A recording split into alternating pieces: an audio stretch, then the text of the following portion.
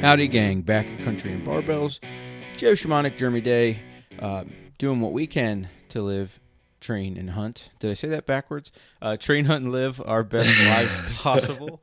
Hopefully, somewhere along the way, there's a tidbit that can help you train, hunt, and live your best life possible. Jeremy, what's up, man?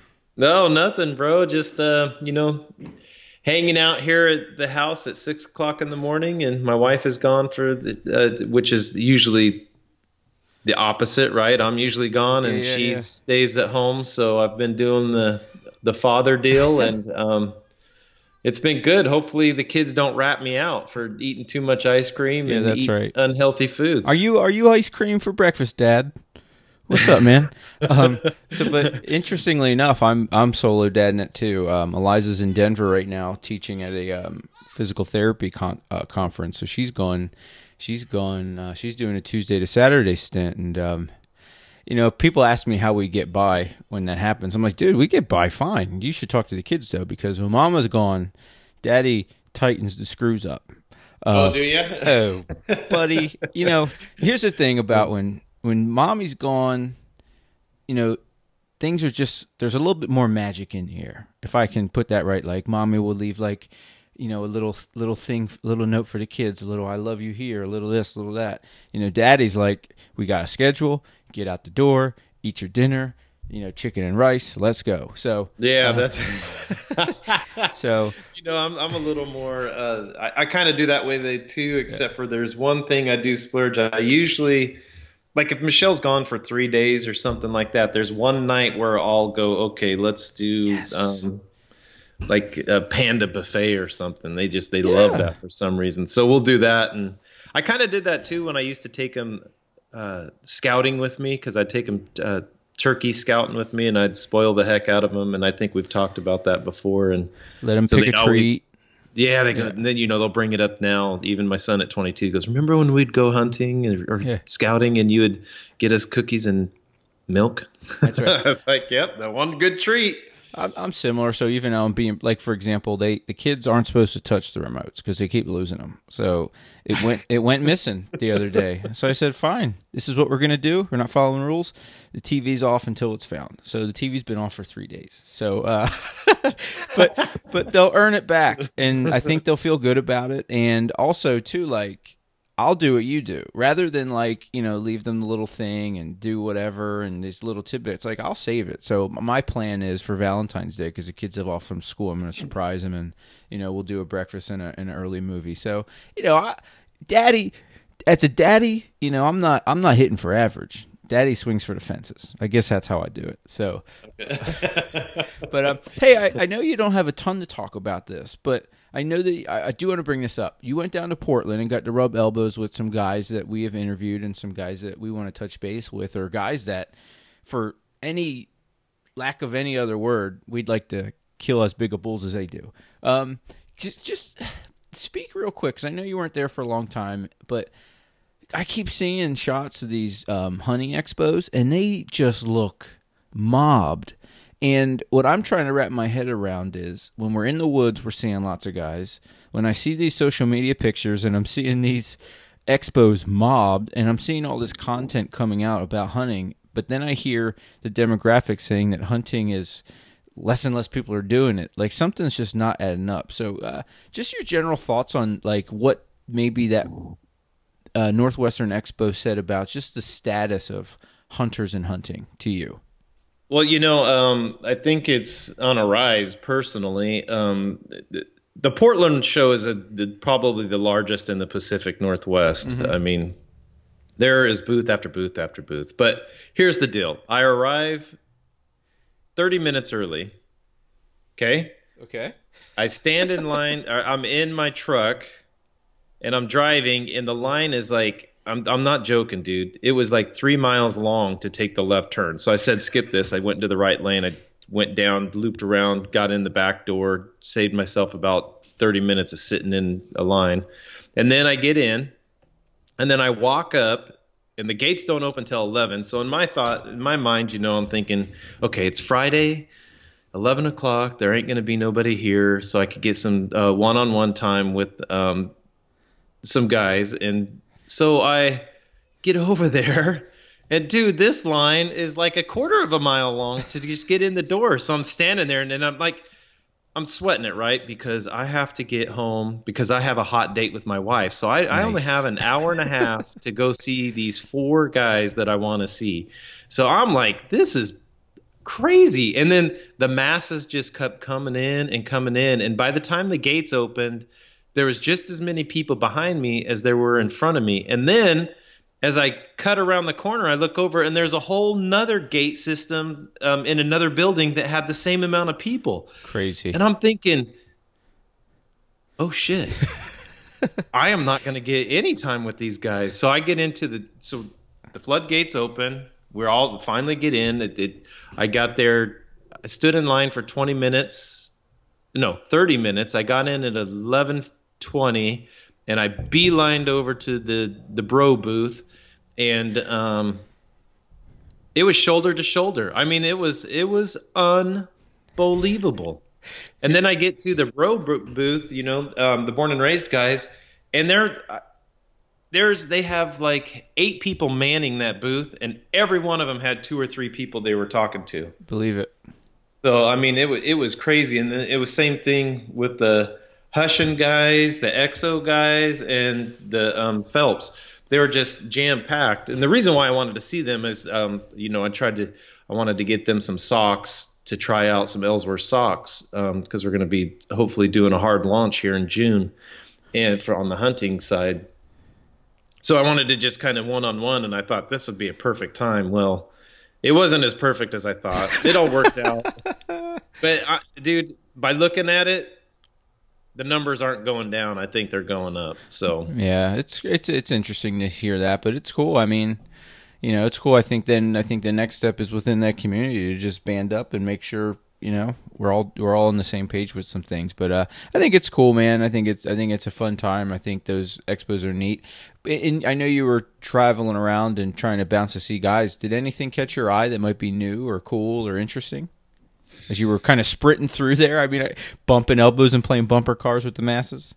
No, the one thing I thought was pretty interesting is how many new optical companies are, for binos and scopes. And it's just like there's a lot of new companies out there. And I wish I had time to go around and, shake hands and talk to people about the optics. But those trade shows, a lot of them, or guides. That's where they do most of their bookings, and then just kind of, and then you get some people that are just selling some of the wildest, wackiest stuff. It's like, man, you're thinking outside the box because you're in the wrong area. Well, something obviously caught your eye. Something caught your eyes to say that. Was there something that seemed out of place? No, it's just so I work a lot of booths being in the industry that I'm in. Sure. And we just try to keep it simple. And when you go to these guys and they're just 3,000 different items, I mean, it's just so busy. You're like, it always catches my eye because there's so much stuff. Yeah, I'd imagine even setting that booth up has got to be tough. I mean, from your point of view, setting those up, is it better to bring the whole roster of goods you're trying to put down, or is it better to maybe focus on the new thing or the one thing, or like if you have the new situation you're trying to put out? No, that's a great question. So typically in the lubrication world for the auto, that's right. This is auto lubes, folks. The auto industry, guys. So in our world, typically what we'll do is, we'll have 1 or 2 new items that come out per year. So we'll have those for display, and then we'll have our typical, our biggest sellers are. So our PM35 pumps, and then hose reels, and diaphragm pumps, and then our fluid management system. That's typically what we always have. So we try to keep it simple and not too much, because if you have too much, then you have to talk about a lot, and you got people coming in, and you need to try to talk to everybody. So it's mainly to get them in the booth, get a conversation going, get a card, build a real quick repertoire with them, or what have you, whatever you want to say, and then and then follow up with them, and then really get them the catalogs and stuff like that. Very cool. Yeah. Well, maybe next year, hopefully you're at one of these booths with a pile of goods behind yourself. We'll work that out. But doing neck deep in socks. Huh? Yeah, that's right. Doing podcasting with some of these guys. So goals for the next year. We'll work that out. But no, it's cool. I mean, and it's neat to chat, I'm sure, and touch base with the guys that we've touched base with on this show. So we'll fire it up, dude. Well, what people don't realize too, and not to cut you off there, go. but when you're in there running a booth, it is an all day and exhausting deal, man. I mean, it's like our booths, we usually go from 8 until 4, and then you're just constantly talking to people, so it's constant stimuli. And then you have to entertain at night, and then you have to do it day after day. So I feel bad for a lot of these guys like Hushin, Born and Raised, EXO, Phelps, all of them we're at the Portland Expo for 4 days. They break all that down, and then they're over at the Western Hunting Conference over in Utah, and then they have to do it all over again. So it's like 9-10 days of pure just madness. Yeah, and I bet you that's probably even an underestimate on your part. I mean, when you look at this schedule, they're going pretty hard. I mean, oh yeah, for sure. And they're doing it so but you know what, man? You got to put it in, right? I mean, this is the thing that everybody sees the big bull on YouTube, right? And people forget that not only are they doing all this trade stuff to build that and to give themselves the opportunity to do that full time, but they've been going at this for. I mean, the bro story's been going on for what, 10 years? Yeah, 10. Yeah, I think they're working on 11 now. Yeah, so I think that's what they did this year with their whole YouTube series, was cutting back to some of the early footage. So it's people fail to see the hard work that really got there. There are no real overnight successes, right? It only took them 11 years to do it. So exactly. So, but is anything. I mean, you have to put it in which this will lead into our kind of a topic today, but you have to be persistent and keep hammering at it, right? Yep. Well, in order to finally succeed. Well, no, that's why I wanted to bring up today's topic. And if you guys want to cruise over to my Instagram at _coach.joe, and you'll see a funny video, an interesting video, I think an inspirational video of my daughter. I'm sitting here watching her at gymnastics practice, and for one, I was there for like a long time watching, so I got to see this, and I was, and that's the other thing, I'm looking to my left and right, and, there's probably 50 parents just missing moments like this because their heads are down, and, I'm as guilty as anybody. I'll take a book to read, and I'm cruising the gram too, but, I poke my head up, and I'm watching Charlie trying to do a cartwheel on the high beam, and she misses. And I was curious, so I watched again, and she misses. She's for like 5 minutes trying to do a cartwheel on this beam, and I'm like, she's going to have to get one. So I start filming, and literally like another 5 minutes go by, and she keeps missing, but she keeps jumping up, and she keeps missing. She falls off. Sometimes she falls down. And I'm like, this is why I love Chuck. She is a persistent SOB, and And Chuck is her coach? No, Chuck's my daughter. That's Charlie. I've never heard you call her that. No, I call her. No, so that's the Chuck right there. People don't get to see the Chuck. Charlie is my sweet daughter. The Chuck is a maniac, a stubborn, willful, steal your lunch, lie to your face, whatever it takes to get the W type person. And I'm already seeing this in her, and this is an example of it. To be honest, just like I said, it's in her young years already. It's gone for better, and it's gone for worse, and it's gone for great, like you see in this video. But she's just getting after it, And then even in the clip that I post, you guys can check out the second half where I speed it up and trim a few. But her coach kind of even spots her, but then she still fails, and she still gets up, and then eventually, she nails 2 in a row, and I don't know, and I feel bad saying this, but I don't know if I've ever seen her full of so much joy. To just watch her persistently fail and get after it and then hit it. I was like, my instant thought was, what the hell are we doing to our kids by nerfing their world? I was like, yeah, it's uncomfortable to watch them fail. It sucks, but dang it, we're stealing from them. And for her to get that moment was just awesome. And I thought it just encapsulates a lot of how I feel as a coach, as a parent, and even for just sticking with this hunting thing, being, going on now, training into my third full season, still with that failure, but still I'm obsessed with it, right? And it was cool to see that in a little kid.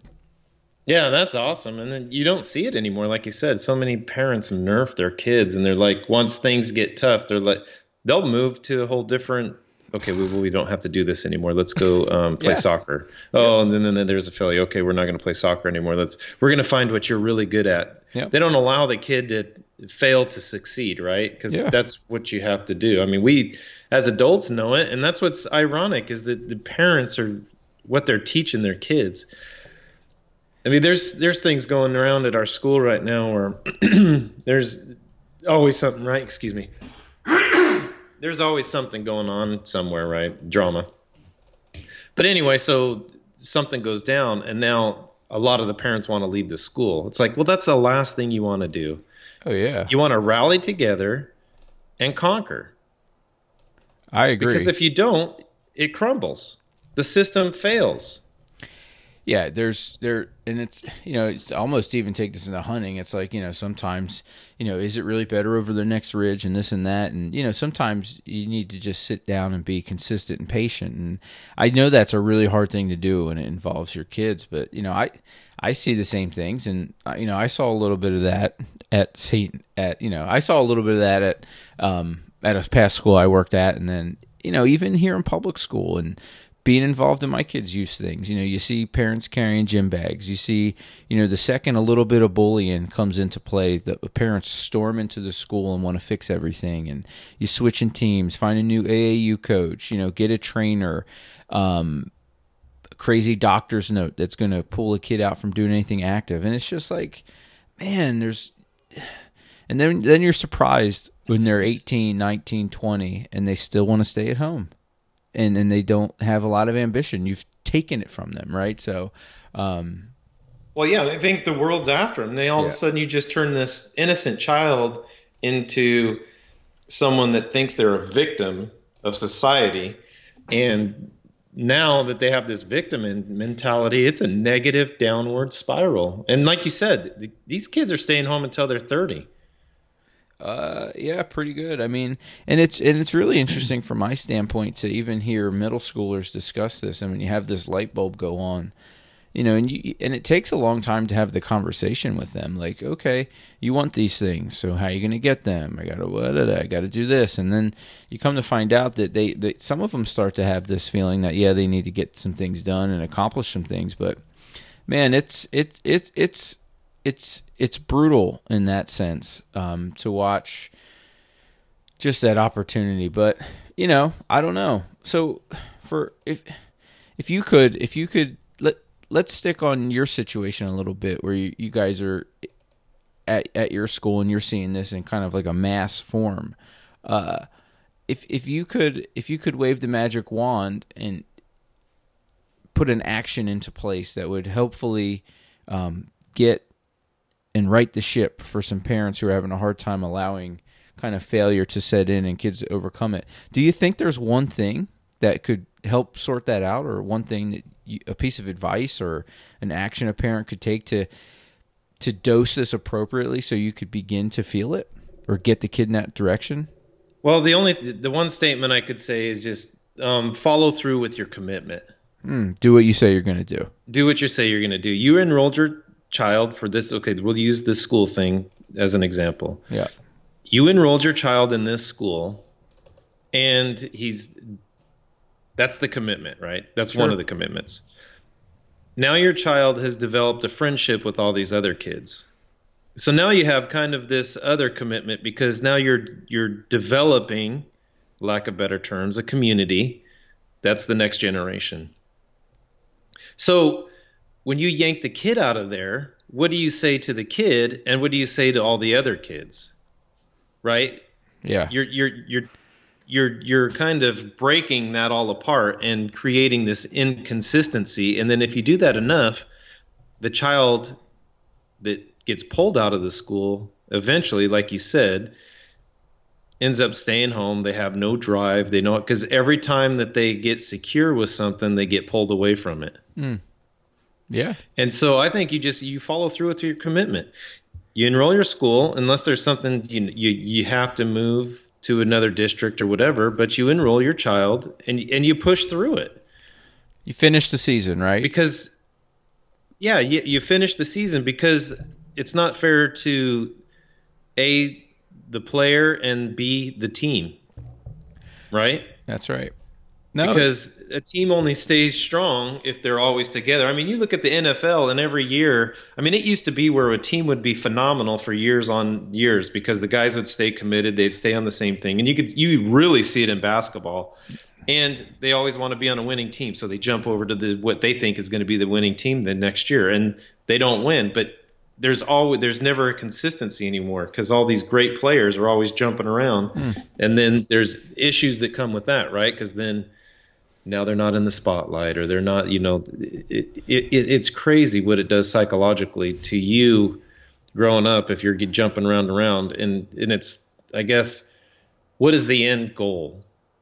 What is the end result? What are you looking to do in the end, at the end days, right? Yeah, keep the big picture in mind before you start moving kids and doing some stuff, because, and consistency and that willpower muscle and that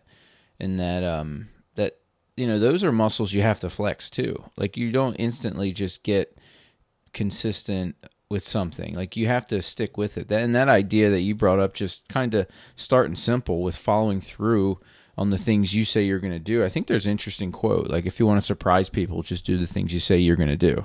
And I think that's a great place to start. And it makes a ton of sense. And it's easy. So even if all you have to do is not be a liar, I guess. I mean, well, exactly. Or bail out when things get tough, because things are always going to get tough. That's how we're designed to fail, because that's how we learn. I mean, and just like at the beginning of the podcast with the Born and Raised guys, 11 years into it, now they're this phenomenon, but nobody heard about them until 3 years ago. People did, but that's when their popularity really started skyrocketing. And I forgot where I was going with it, but you have to fail. I mean, those out of those maybe 8 of those years, they were doing the trial and error, what works best, and then when time finally was right, the industry opened up for them, and then now they became popular, and they're able to do what they love to do. Well, yeah, because of the failure and time that they put into it. And I would point to a resource that the wife and I talk a lot about, and it's a cool book by a lady named Angela Duckworth. It's called Grit, The Power of Passion and Perseverance. And she, she was a West Point grad, and that's how we first got turned on to the book. Someone was passing around in her PT class, and that's what it kind of talks about. Like, the recipe that you really need to develop in your kid isn't talent. And you can see, I think that's ultimately what a lot of folks are doing. They're trying to put their kid in the best position with the best coach and the best team so they can, like, develop talent and kind of hone skills and craft their talent. Well, what this young lady goes on to say, that what she's noticed in her study of excellence is that it's not really talent as much as it's, as soon as you can, you kind of pair persistent work ethic with, like, real passion for something. And again, I think going back to this video of my daughter and even my own hunting exploits, like, when you really give a rip about something, you stick to it, and you do what it takes to get there. So I think at the end of the day, I think maybe what you just said, Jeremy, also makes sense, but I might add the layer to it where eventually you have to sit down with your kiddo and have a real conversation about what you want to accomplish. You know what I mean? And tying it to some big dream, so you keep that big idea in mind, and then going in there and start to do the things that you say you're going to do. But ultimately, the goal, has to be to, set your kids up to develop a real passion for something. And then I think as parents, we just have to be like, persistently pushing them to it. Like, I don't let Charlie miss practice. I don't let the kids miss things. Like, we're going to do this. You decided, you know what I mean? So, and to take that another step, like, you as a parent probably have to be part of that. I watch parents fall out and of this gymnastics thing because it gets really hard on the parent too. Like it's a financial investment. It's a time commitment because they want volunteers. Then all of a sudden you're traveling because you got to get to meets. And then the practices are long and you don't always want to leave your kid there and you want to see him. So you have to pick your head up and watch. So it's like, and ultimately you do have to pay attention. So it's not just the kiddos who have to be persistent in some of these endeavors as well. And to be perfectly honest, I think kids also see that. If their parents are kind of paying attention or if their parents are persistently pursuing things. So, do the things you say you're going to do. And the last thing I'll add is let your kids see you do stuff that you say you're going to do because they're paying attention. So if you say, I'm going to wake up in the morning and work out, well, if you're not, they're going to see that, oh, it's okay to say things and not do them. Right. And you make a strong point, having the conversation with your child. Because as a coach, we have to have conversations with those people's childs and our own childs as well, right? Because, I mean, I had a kid come up to me this year and he's tears in his eyes and I'm like, what's going on, brother? And he goes, you're just pushing me way too hard.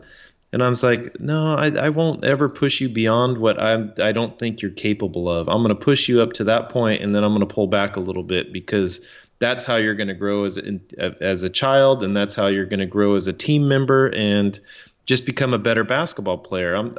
I don't want to see you sit here and see you cry, but I also don't want to see you quit. Yeah. And I think as a parent, you have to have that conversation too. And if you don't pull your head up and you're not watching what your child's doing, that you're clueless. Yeah, that actually brings up that's a really good point in that conversation because it's like you're going to, I have a dilemma that I've noticed coming back into full-time teaching the last 5 years is that, when I was first into it in, the early 2000s, imagine that, so I'm a spring chicken here. But, and even when I was a kid, like when you got in trouble or something bad happened at school and the teacher said you did something, the people always took the parents' word for it. For better or worse, and most of the time because kids are liars, and they, I've caught my kid's hand in the cookie jar. Mason, get your hands in the cookie jar. You know what he says to me? He goes, I'm just counting them. Okay, bro. Okay. It's amazing what they come up with, dude. Whatever. But kids do that, but coming back into it a second time, parents don't believe the teacher. It's like I'm developing a conspiracy against your kid. No, I caught him with his hand in the kid's locker, and I'm going to assume he was trying to take something. It's just what happened. And I wonder, too, if the fact that parents aren't paying attention, but they know their kids, and then their kids say something, they're instantly just going to believe them because they are clueless. Does that make sense? Yeah, absolutely. Yeah, so, when you don't have your eyes on them, and then they do something, most parents don't think they're here. Backing up, most parents think their kids are the angels of the world. Sure, and you make a strong point, and I think that's the pivotal reason is because the parents aren't paying attention to their kids. Yeah, even it drives me crazy, Joe, when I'm at a basketball game and with the kids, and the kids do something phenomenal. They make their first basket, and then I look up, and the kid looks up over at the parents, and the parents are just, brutal, checking Facebook or whatever they're doing. They're not watching their kid. What does that do for the psyche of that kid? I mean, it's got to. I don't know. But I bet you damn well that the parent believes that their son just made the basket. They're, oh yeah. But if they make a mistake at school or something like that, they're so. I think it's a defensive mechanism because they know that they're ignoring their child, and so then therefore they're going to fight for their child, and because it reflects the parents' teaching maybe of that child. I remember having a conversation with a couple moms, and you get into a gripe fest. This is happening, and I didn't like where it was going, and we were all piling on and, getting part of the pity party. And eventually I was just like, I got to change this. So I said, you know what, man, to be honest, listening to all this that we're all talking about, they're kids. And I think we just need to all realize that what they're doing is a reflection of what they see in us. Absolutely. It is what it is. And, I think if you look at it in that mind, then maybe you guys got to go home and everybody needs to just work on themselves before they can go fix other people's kiddos and do some things. And, it's an interesting conversation. And I think it's an important one because these are going to be the folks running the show here in not too long. And we want them to succeed and be happy. But man, I see it as getting worse before it gets better, especially like in this current like climate of crazy social media and people throwing tissy fits over, first world problems that really aren't problems. So, and politics and everything else. It snowballs into some really weird places. My wife and I were having a conversation one day. We've had this conversation I don't know how many times, but it's like everybody's bitching and complaining about how things are and everybody else, and like you said, they need to learn to fix themselves. But then they talk about how these neighborhoods, we need to clean them up, and we need to help maybe these encampments, right? These tent encampments that are going up everywhere for the homeless. Everybody's like, well, we need to do this for them and we need to do that for them. And then you look at them and I always ask them the question. I always ask, so what are you doing for them? Yeah. I mean, you're complaining about it. So what are you doing to fix it? And they're like, well, nothing. It's our state, or they should be stepping in, and no. You start. Us as individuals have to step up and come together as a community and help everybody. You can't sit there and complain on the sidelines and be a sideline coach, because that's way too easy. You have to get in the trenches and dive into it. Yeah, and I've said the quote here on this show, complaining's not a success strategy. It's just not going to happen. And to stay on this topic about kids, and people in general, and even hunting or whatnot, the key with it is maybe the best thing you can do for a struggling kiddo or a hunting buddy who's just about to turn it in because they can't notch a tag, just remind them of their goal. Hey, you remember that conversation we had a year ago where you said this is what you wanted? We need to find that guy again. And you need to maybe go sort out what you need to do to get there, or reassess your goal. You know what I mean? But that's probably the best thing we can do. I mean, because you're not gonna,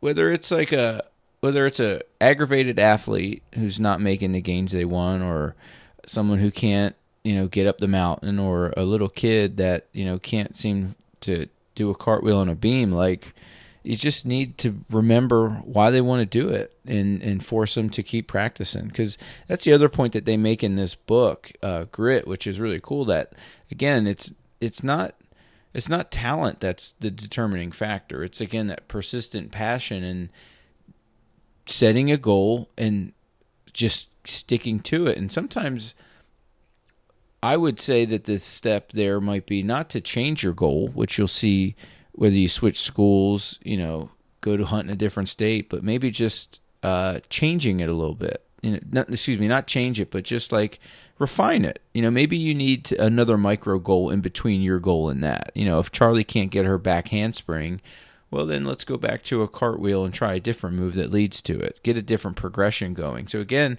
going back to the other thing, it's just got to be a paying attention thing. Are you really paying attention to what you want? And if there's anything that I think, technology is great, and this automation that we're approaching is really fun, and our lives have gotten really easy, but this idea of just not paying attention and just, filling our brains with static noise from thousands of miles away with likes and tweets and comments, I think it's really inhibiting our ability to just pay attention to what really matters, and even stuff that really matters to us. Absolutely. Well, and oh gosh, man, I just had something good, but you have all this static noise coming at you, and it interrupts your focus. That's exactly right. And it's like the devil getting inside your head and telling you, hey, go eat the cookies. And then you're like, no, I'm not eating the cookies for a month because I made a commitment that I'm not going to eat them for the month of February. Well, no, go eat a cookie. It's fine. Yeah. And it's a distraction that gets inside your head, and then then you have that lack of focus. And I think that's part of it. We're just not disciplined anymore because, we're not disciplined as much because we don't execute discipline as much because we have a lot of distractions. So you need, amidst all that distraction, then I guess, working this problem backwards, you also need that constant reminder of the conversation and goals that you've set so you can be persistent in that. So, in my classroom, I get the Rocky Mountain Elk calendar, and I always cut the calendars up, and I post pictures of elk all over my classroom. I keep my hunting gear in my garage where I train. Like, all the hunting stuff's around me as a constant reminder. You know what I mean? And and that's where, even in my post that I made, like, I make this other little kind of cheeky comment that no trophies were earned on this practice day, for Charlie. Like, she didn't. I didn't give her a trophy. I showed her the video. I patted her on the back, and I said, okay, now you got to do it in a meet, right? If you want to get a ribbon. So, you still need to... But where I think those trophies do come into play when you do earn something, or a little trinket, or a note from mom, is a constant reminder. So aside from setting the goal in the conversation, you need to come up with ways to remind yourself. And the simplest way is just to write it down, take a picture. Do you sit down and write a story about it? And reflect on actually what you want. I mean, putting pen to paper is a lot different. And I think, even at worst, using social media or the phones, if you're so phone addicted, pull out your notes app and write something down, or set a reminder in your phone that goes off every day. Remember why you're doing this, and that might be helpful. Absolutely. And it's the same thing with your kid. Remember why you had a child. Yeah. And then and then teach them how to set up set a goal. Well, I raised kids, so I have someone to take out the trash and do the dishes. I mean, yeah, exactly. I'm working that out. But I raised my kids. Shoot, my son actually is doing it. My 22-year-old, he's gonna become a doctor. I raised him to become a doctor, make good money, so I can retire when I'm 60. You're doing it. I'll be paying them student loans off, brother. You better watch out.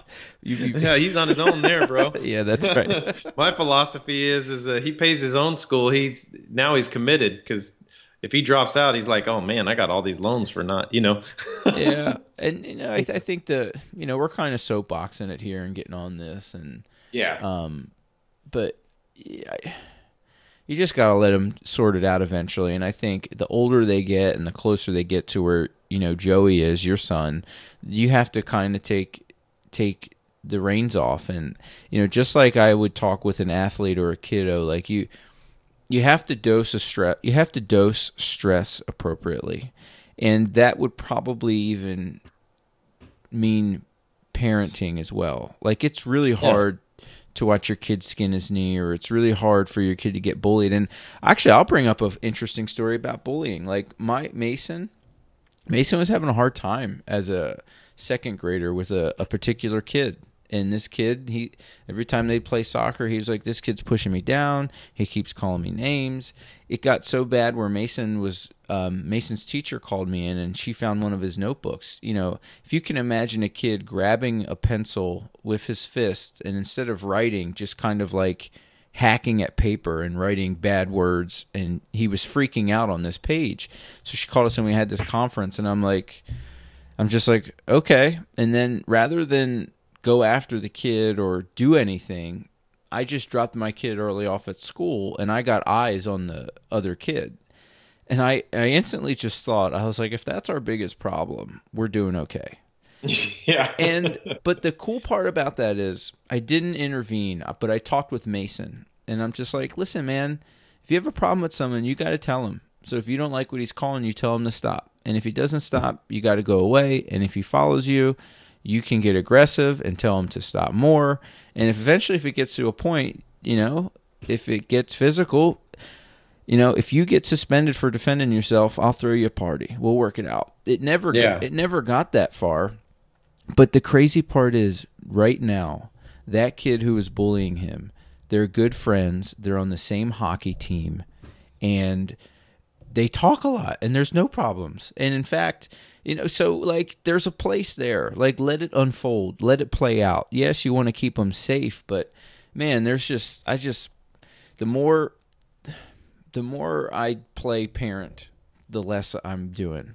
And I like it that way, I guess. Yeah, absolutely. Well, and naturally, we're humans, and humans develop a pecking order, and that pecking order is, poking each other in the eye and making fun of each other.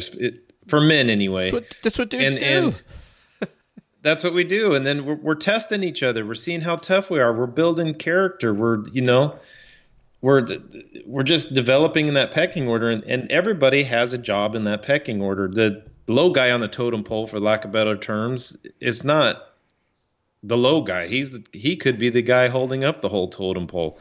I mean, that's just how it is. I remember in construction, man, I'd come into construction in my first week. Man, you talk about getting your ass handed to you. These guys are making fun of you. You got to do the worst jobs. It's like, hey, man, the gopher. It's your turn to go under the house and dig holes. I'm like, man, what? I got to do that on my side? There's rats and all.